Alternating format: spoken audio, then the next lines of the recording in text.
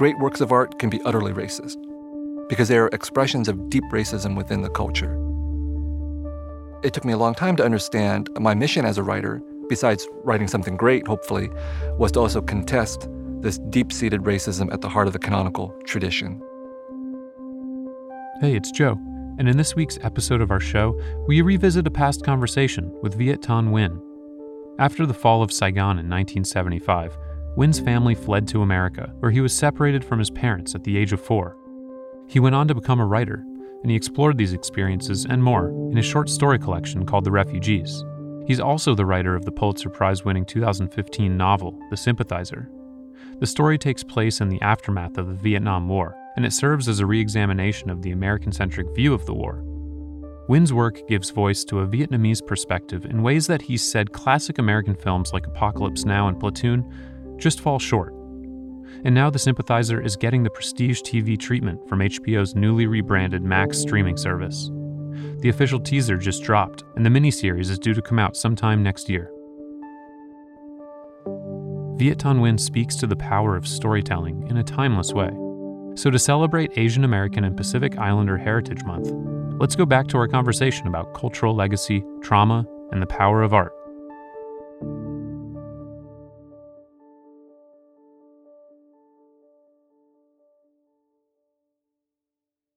Thank you, Viet, for coming in. Can you describe the journey that your family had to undertake when South Vietnam fell to the north in 1975? Well, when that happened, we were living in our hometown, which is Ban Ma Thuột in the Central Highlands of Vietnam. And in March 1975, it was the first town the communists captured. And my mom was there, my brother was there, I was there, and our adopted sister. And my dad was in Saigon. So lines of communication were cut off.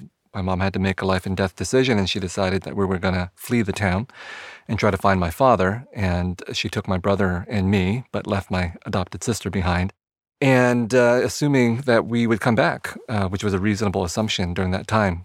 Didn't come back for 20 years, or at least my parents didn't come back. So we were separated. My parents were separated from her for 20 years. Well, we made it through this perilous trek on foot to Nha Trang, which is a port town, caught a boat to Saigon, found my father, and a month later did the same thing all over again when the communists captured Saigon too. And I think we made it to Guam and then took a flight to Pennsylvania, which is where we ended up. What made your family decide to go to Pennsylvania?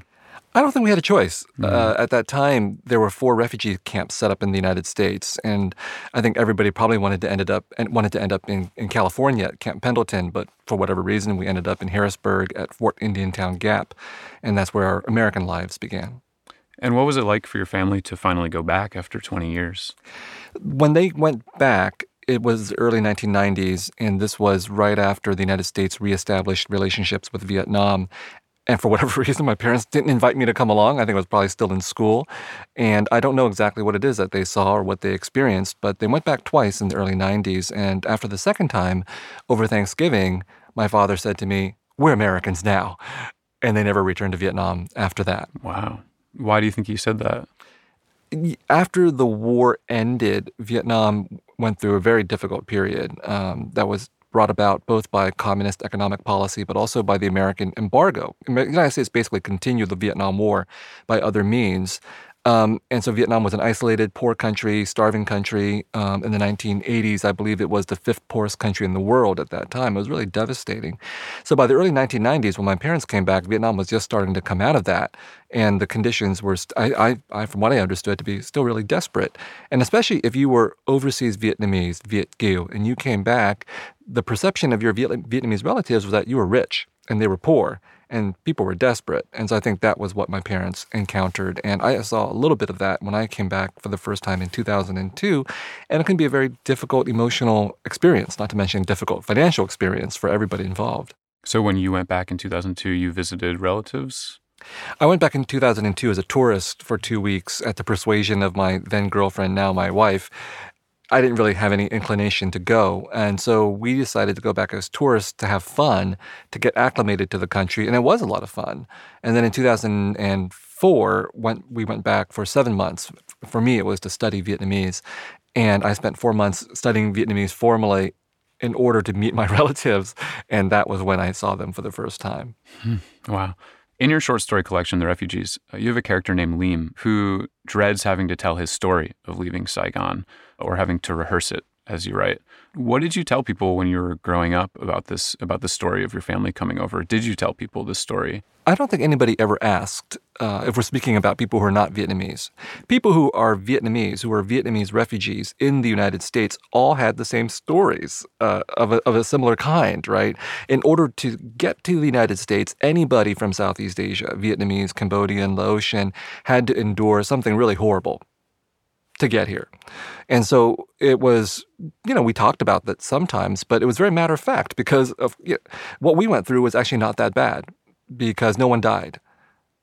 We left behind an adopted sister, an adopted daughter, but no one died. No one went to prison. My adopted sister had to go work as a so-called youth volunteer to help rebuild the country, which was basically hard labor, but it wasn't prison or a re-education camp. So that was a weird experience because this trauma that everybody underwent was simply normal in the Vietnamese refugee community. So you didn't really have to explain anything.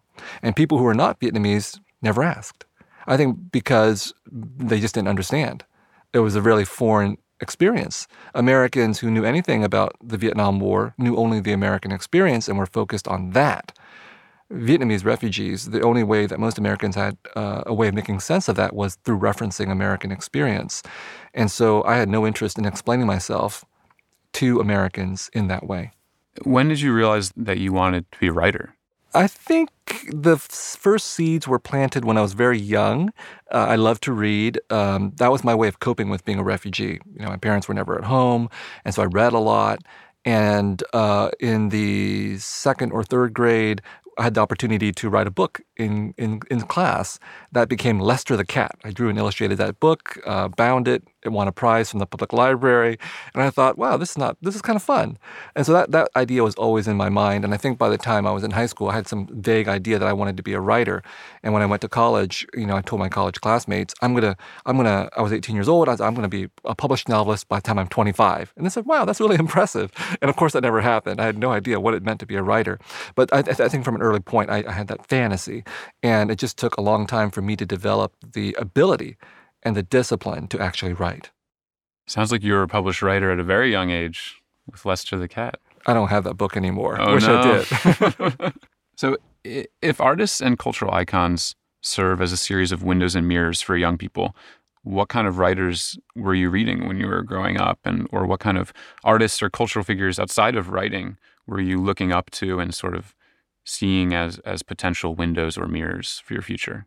When I was growing up in San Jose, California, as a kid and as an adolescent, I think I was reading everything I could in the public library. So, the kinds of kids' books I was reading were, what many others were reading, Curious George and things like that. And a lot of science fiction, a lot of fantasy, so Lord of the Rings and Anne McCaffrey's Dragon series, the whole list of things. And so I think just in general, the idea of literature as an escape, as a magical world of narrative just captured me in general. And it wasn't really till I got to college that specific kinds of writers really gave me this idea that there was something with writing that could be a mission for me. And before then, again, it was all fantasy. So when I was in high school, I read the Romantic poets, memorized Romantic poetry so I could try to seduce girls, that kind of thing. But in college, it became much more serious. And that's when I started to read literature by people of color, Chicano authors, African-American authors, Asian-American authors. So this is when I encountered in college, people like Toni Morrison and Ralph Ellison, who are major influences on my work, or Maxine Hong Kingston, who was actually my teacher as well. And I was a very bad student in her writing class. But it was writers like this who could clearly connect for me the beauty of literature and all that it could accomplish at the level of aesthetic experience, just the pleasure of reading, connecting that with the political and social possibilities of literature to address our difficult histories. It was these writers that really became my inspirations and models. Is there an artist or storyteller from the past whose stories you feel have not been given their proper due? That's actually a hard question. The writers that I've cited, I think, have all been given their proper due. And then when you look back at these literary traditions, the hard part is trying to figure out who is owed what. So if we speak just about Asian American literature, that's what I did my dissertation on. I can look back at this tradition. I can name a dozen writers who were really, really important to me and completely unknown to anybody who's not a specialist of that literature. Okay, and have they been given their proper due in the context of Asian American literature? Yes, people like Carlos Bulosan, who wrote America's in the Heart in 1946, or John Okada, who published Nono Boy in 1956. They are recognized by Asian American readers, but they're not really by the larger American context. So I think they haven't been given their proper due. Someone like me comes along, and even though it's difficult for me or for anybody else to become a writer, I recognize that my possibilities have been shaped by decades of struggle of writers who came before me who had none of the opportunities that I did. So you take someone like John Okada, he came back from World War II. He actually fought in World War II as a Japanese American, even though his family was imprisoned in a concentration camp. Came back, wrote Nono Boy, which was the first novel by a Japanese American to deal with the internment, by anybody to deal with the internment. And that novel immediately disappeared because no one wanted to read it, neither Americans nor Japanese Americans. That takes a huge amount of guts to do something like that. This is really, really before the era of MFA programs or anything like that. If you're a Japanese American writer now writing about the Japanese American internment, half a dozen publishers will be interested in your book. So that is what I think about when I think about writers who didn't get their due, the difficulties that they faced. They faced a completely different world in the 19th and 20th centuries than someone like me or people of my generation have. And so that's why I think it's always crucial, in response to your question, to always bring up these traditions of writers who basically sacrificed themselves for their art, and never got compensated, recognized in their own lifetimes the way they should have been. Are there people today that you think aren't getting the type of interest in their work that you think maybe 50 years from now, where you think they will be getting that kind of recognition, or they should be? I think that's hard to say. I think that now we are living in a very different environment than, let's say, Carlos Bulosan or John Okada were in the 1940s and 1950s. I mean, they obviously did eventually get published, and Bulosan actually did get a significant amount of recognition for his work. But then he was a communist, though. Okay, so then in the 1950s, it became unfashionable to be communist, and he got buried, basically. Today's environment, I think, is different because of the mechanisms of publishing and because of the changes in our discourse about race and culture and identity, so that it's hard to say that there would be a writer who had something worthwhile to say who wouldn't have at least the opportunity to be heard, to have his work or her work looked at by an agent or a publisher and so on, because these publishing mechanisms are hungry for anything that constitutes new material, right? So I think that the question of race or ethnicity or culture is not really the one that limits writers' opportunities. I think it's really a question of the aesthetics or the politics of their work. So writers who are really avant-garde, who are really pushing the boundaries in different ways, they, I think, might have a harder time getting published by mainstream press. Or writers whose politics are completely confrontational with American culture would have a hard time. Like, asserting your racial identity is not problematic in the liberal world of publishing. Being a communist is problematic. Advocating for terrorism is problematic, right? There are still red lines in our culture that make it very difficult to cross. Now, there may be writers who are doing all those things. I'm not sure who they are. Do you think that there should be a change to the way artists are considered part of the canon? Like, what makes somebody an American master? Or what makes somebody an American writer, or even an American? Well, to answer your first question about what makes someone an American master, I think it is usually a process of consensus after struggle. Like someone like Philip Roth, for example. Everybody would call him an American master now. His period of struggle sort of happened a long time ago in the 1950s when he was emerging, and he was a controversial, Jewish American writer. Now he's just an American writer. Now he's just a global writer. I went to Paris recently, and in the major department store there, in their bookstore, there was a whole table devoted to Philip Roth, right? So he's an American master. Now, whether his legacy will survive, who knows?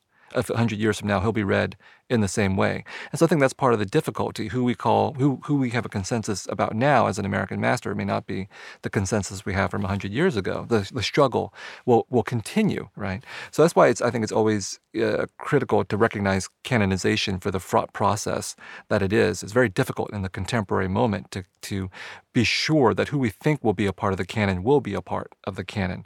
Norman Mailer, he was an American master 20 years ago. Now his reputation's already sort of in doubt.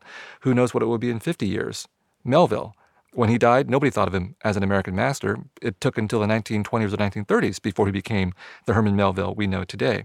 So I think as someone like me participating in this series, I have to look at this in a very ironic fashion. This is a very contemporary kind of framing of my work, and I have no foolish belief that this will be the same consensus 100 years from now. And part of being an American master, I think, is, as you said, tied into the notion of who we think of as an American. Take the Philip Roth example. In the 1950s, he was Jewish American. His reputation has changed. The status of people who are Jewish in this country has changed. They've become white for a variety of different kinds of reasons. And I think that's helped in the process of canonizing Philip Roth. And he himself was a part of that transformation of Jewish people into white people. And so likewise, someone like John Okada in the 1950s would not be considered white. He would not even be considered American by a lot of people, even though he was born in the United States. But now we're in a situation in which if you're Japanese American, you are an American. We've changed, we've struggled, we've fought. And so someone like Julia Otsuka, who published in the early 2000s a couple of really great novels about the Japanese American internment and about Japanese American culture, she's automatically considered an American writer. Right, so things have changed, and that is where canonization and the transformation of American culture go hand in hand, right? So that literature can never be divorced from all the social and political struggles that we've had to undergo to contest what it means to be an American, and therefore to contest who is allowed into the canon of American culture and could be called an American master. Wow. Can you talk a little bit about your experience watching Apocalypse Now when you were a kid?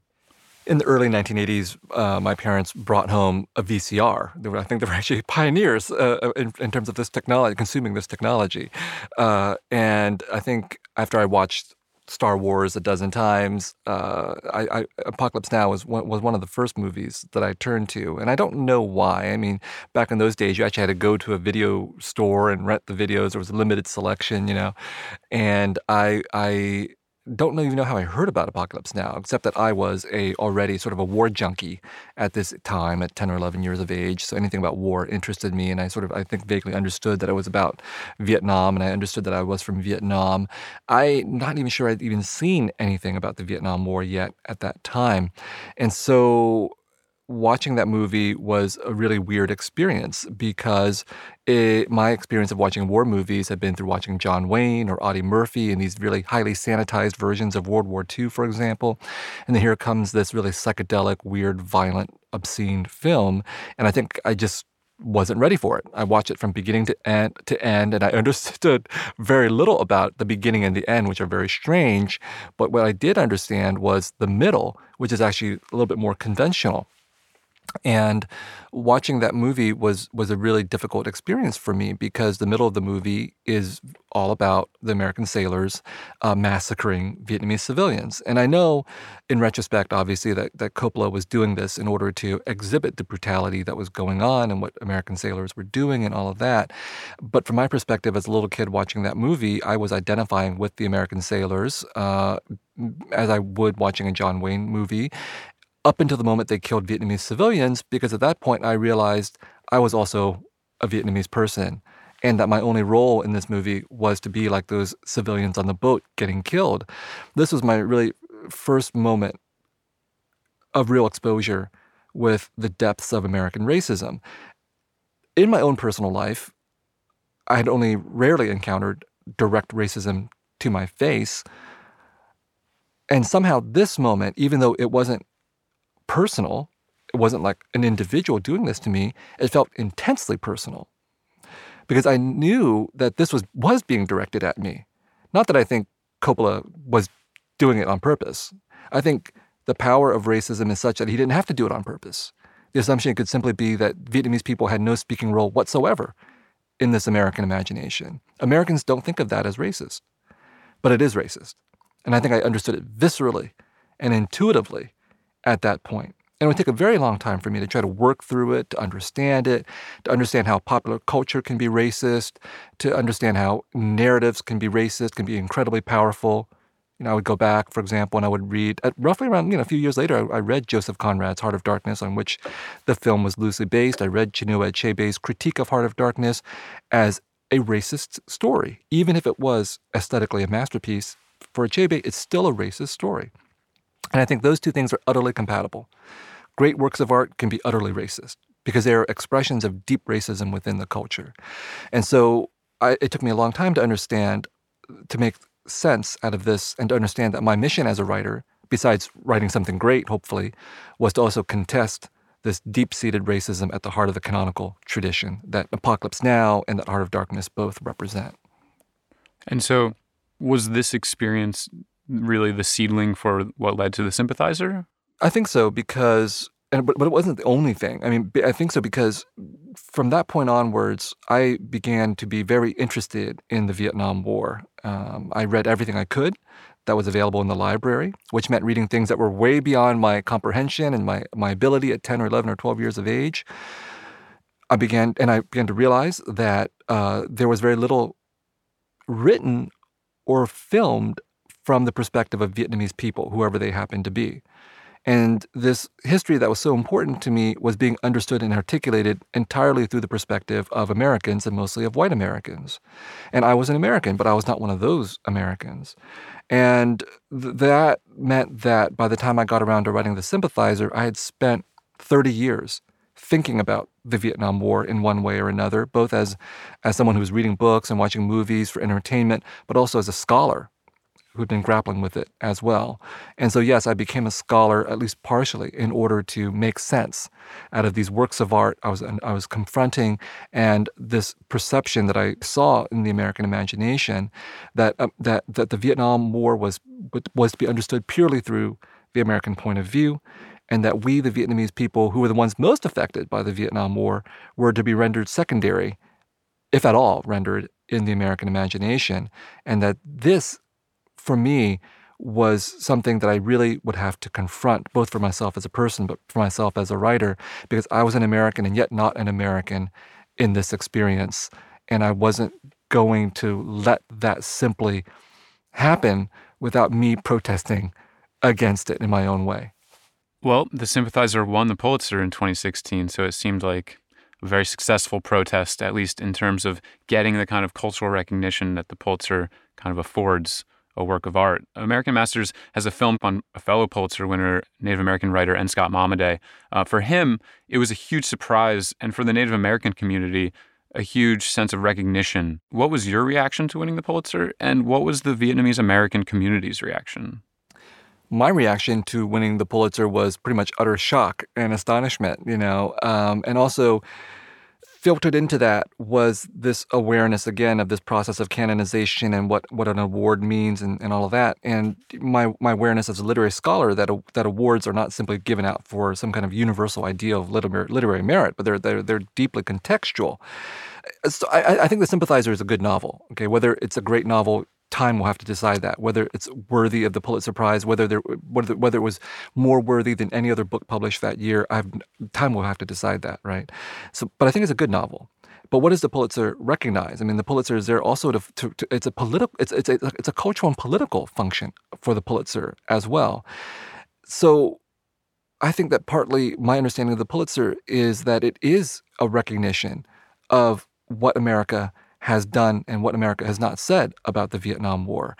And giving someone like me the Pulitzer Prize, the odds of that happening were actually pretty good. Maybe not for me, but somebody would come along. This is a mechanism of American society. We're a society based on genocide and conquest and imperialism and slavery and all these kinds of things. And we're also a society that's based on this idea that we are above and beyond all those things. And how we are above and beyond that is that we allow people like me and N. Scott Momaday to write novels that get the Pulitzer Prize. That's the conundrum that we're in. And I think that anybody from our traditions who gets a prize like this has to be aware of that. We don't win the Pulitzer Prize in order to then keep the Pulitzer Prize for ourselves or whatever literary prize or whatever literary recognition. We don't become American masters simply to say we're the masters of the universe now. No. I come from a tradition that says you win this prize in order to use this prize in order to bring attention to the very conditions that make this prize a necessity and to grow, to help the other writers who are part of this tradition to continue doing this work. That's really crucial. And so that's why I think the Vietnamese American community responded so positively to this prize, because they recognize that it's not just for me, it's for them too. Even if most of them had not read the novel, they probably haven't read the novel yet, they recognize that this is a transformation. We can ride on the cultural capital of this to transform what it means when we say we're Vietnamese Americans. We can now point to this book and say, look, you got to read this book if you want to understand our perspective on the Vietnam War. But it's only the beginning, because it's really my understanding of the Vietnam War and of Vietnamese history. And there are Vietnamese American readers who object, who don't agree. And that's perfectly fine. But what the Pulitzer Prize should enable is not simply that I should write more books, but that other Vietnamese American writers should have more opportunities to publish their works and broaden our understanding of this history.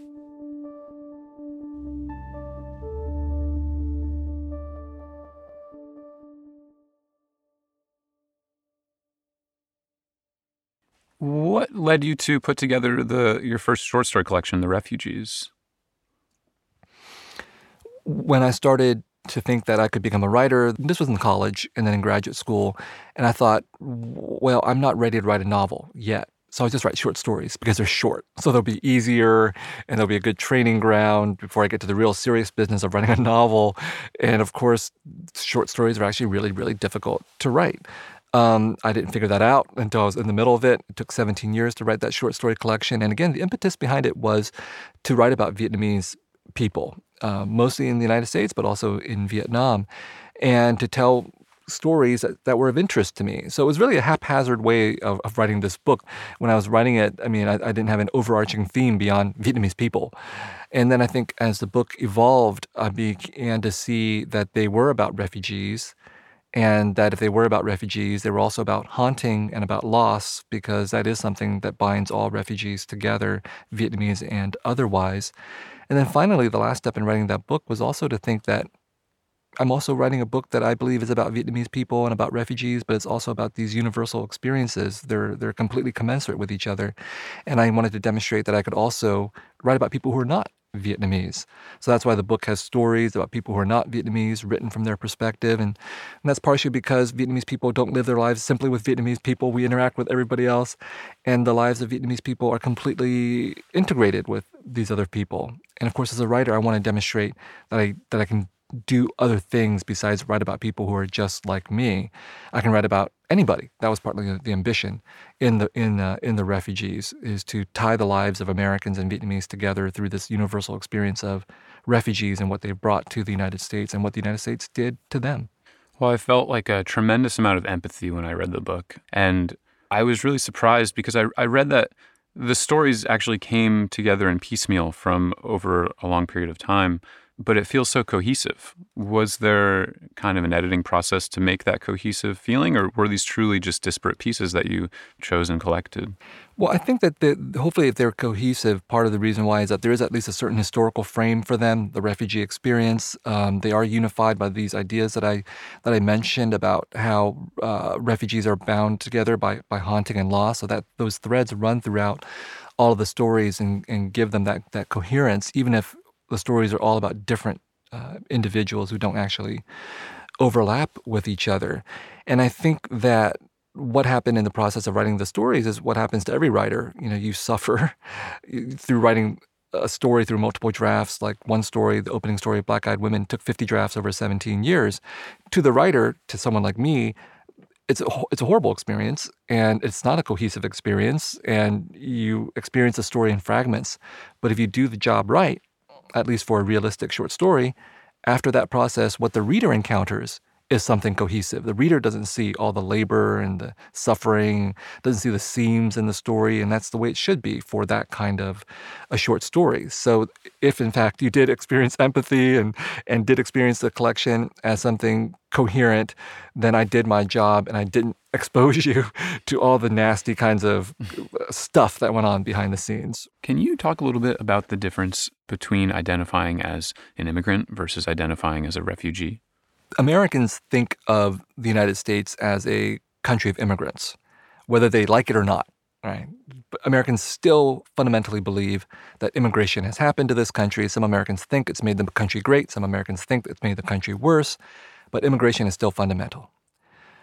So when a newcomer to the United States, or someone who's a newcomer but who's been here for a few decades, calls herself or himself an immigrant to other Americans, Americans can immediately make sense out of that, whether they like it or not. A refugee is different, because a refugee is actually not a part of the American mythology, is not really a part of the American dream.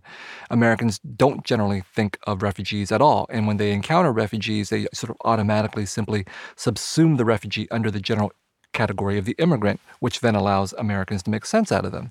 Because in the American imagination, immigrants come to this country because of the American dream. America's a great country. The immigrants will come here to try to better themselves. That affirms America to Americans, even if they want to kick those immigrants out or keep them from coming. Refugees have to be subsumed under that category for Americans because it makes that American mythology work. But if you were to actually think about the refugee and why the refugee came to this country, oftentimes it's because of desperate conditions that the United States helped to create, right? So the Vietnam War, for example, or what's happening south of the border of the United States in terms of drug wars, in terms of American intervention in Central America in the 1980s, these all helped to create refugees. But if you call these people refugees, then you have to start thinking about American culpability and American responsibility. And then you think it's easier to call them immigrants or undocumented immigrants in the case of people coming from Guatemala, for example. So that's why it's been important for me to say I'm a refugee and not an immigrant, because I don't want to let Americans off the hook by pretending I'm something I'm not. And I want Americans to think about why I'm a refugee, why my family are refugees, why most of the Vietnamese people in this country who are here came as refugees. And I call myself a refugee so that other refugees can hear that happening. Because a lot of refugees, former refugees, simply call themselves immigrants without even really thinking about it. And when I bring it up to them, they said, yeah, I call myself an immigrant because no one really wants to talk to a refugee or about what a refugee experience is like. It's too uncomfortable. And it's too stigmatizing to call myself a refugee. And so I want to stand up and say, I don't care about the stigma. I want to call myself a refugee so that we can have this conversation about how I happen to come here and how all these Vietnamese refugees happen to be here. Well, thank you so much.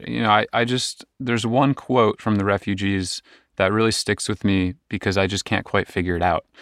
It's at the end of Black-Eyed Women, one of the stories that you wrote. The character says, "Stories are just things we fabricate, nothing more. We search for them in a world besides our own, then leave them here to be found. Garments shed by ghosts." What does that mean? I think as a writer, and I struggle constantly with the question of, are stories important? I think stories are important. Many people, I think, in this world don't think stories are that important, even if they live with stories all the time. So part of my task as a writer is not simply to say, read literature, it's good for you. Part of my task as a writer is to go out there and say, look, stories are all around us. Make America Great Again is a story, for example. That's a very powerful story, right? Okay, so there's that going on. And so I think a lot of people who don't believe in the power of stories would simply say, stories are just things you guys make up, you writers, for example. They don't really matter. They're just entertainments or they're just fictions. You're just wasting your time.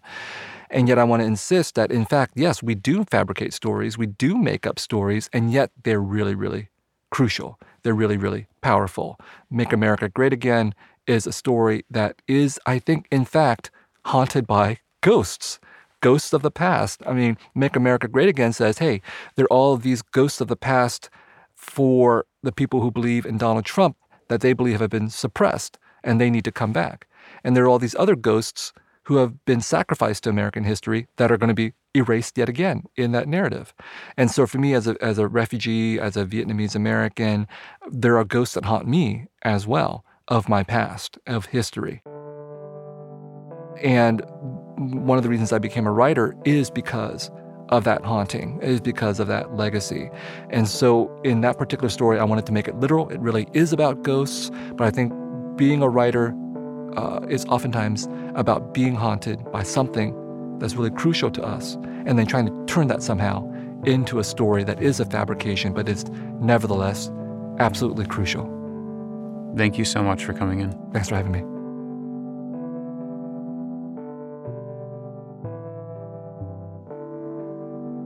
American Masters Creative Spark is a production of the WNET Group, media made possible by all of you.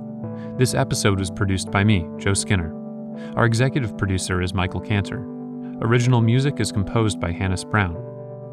Funding for American Masters Creative Spark was provided by the Rosalind P. Walter Foundation, Taya Pechik Irvolino Foundation, the Anderson Family Fund, Sue and Edgar Wackenheim III, and the Philip and Janice Levin Foundation. Thanks.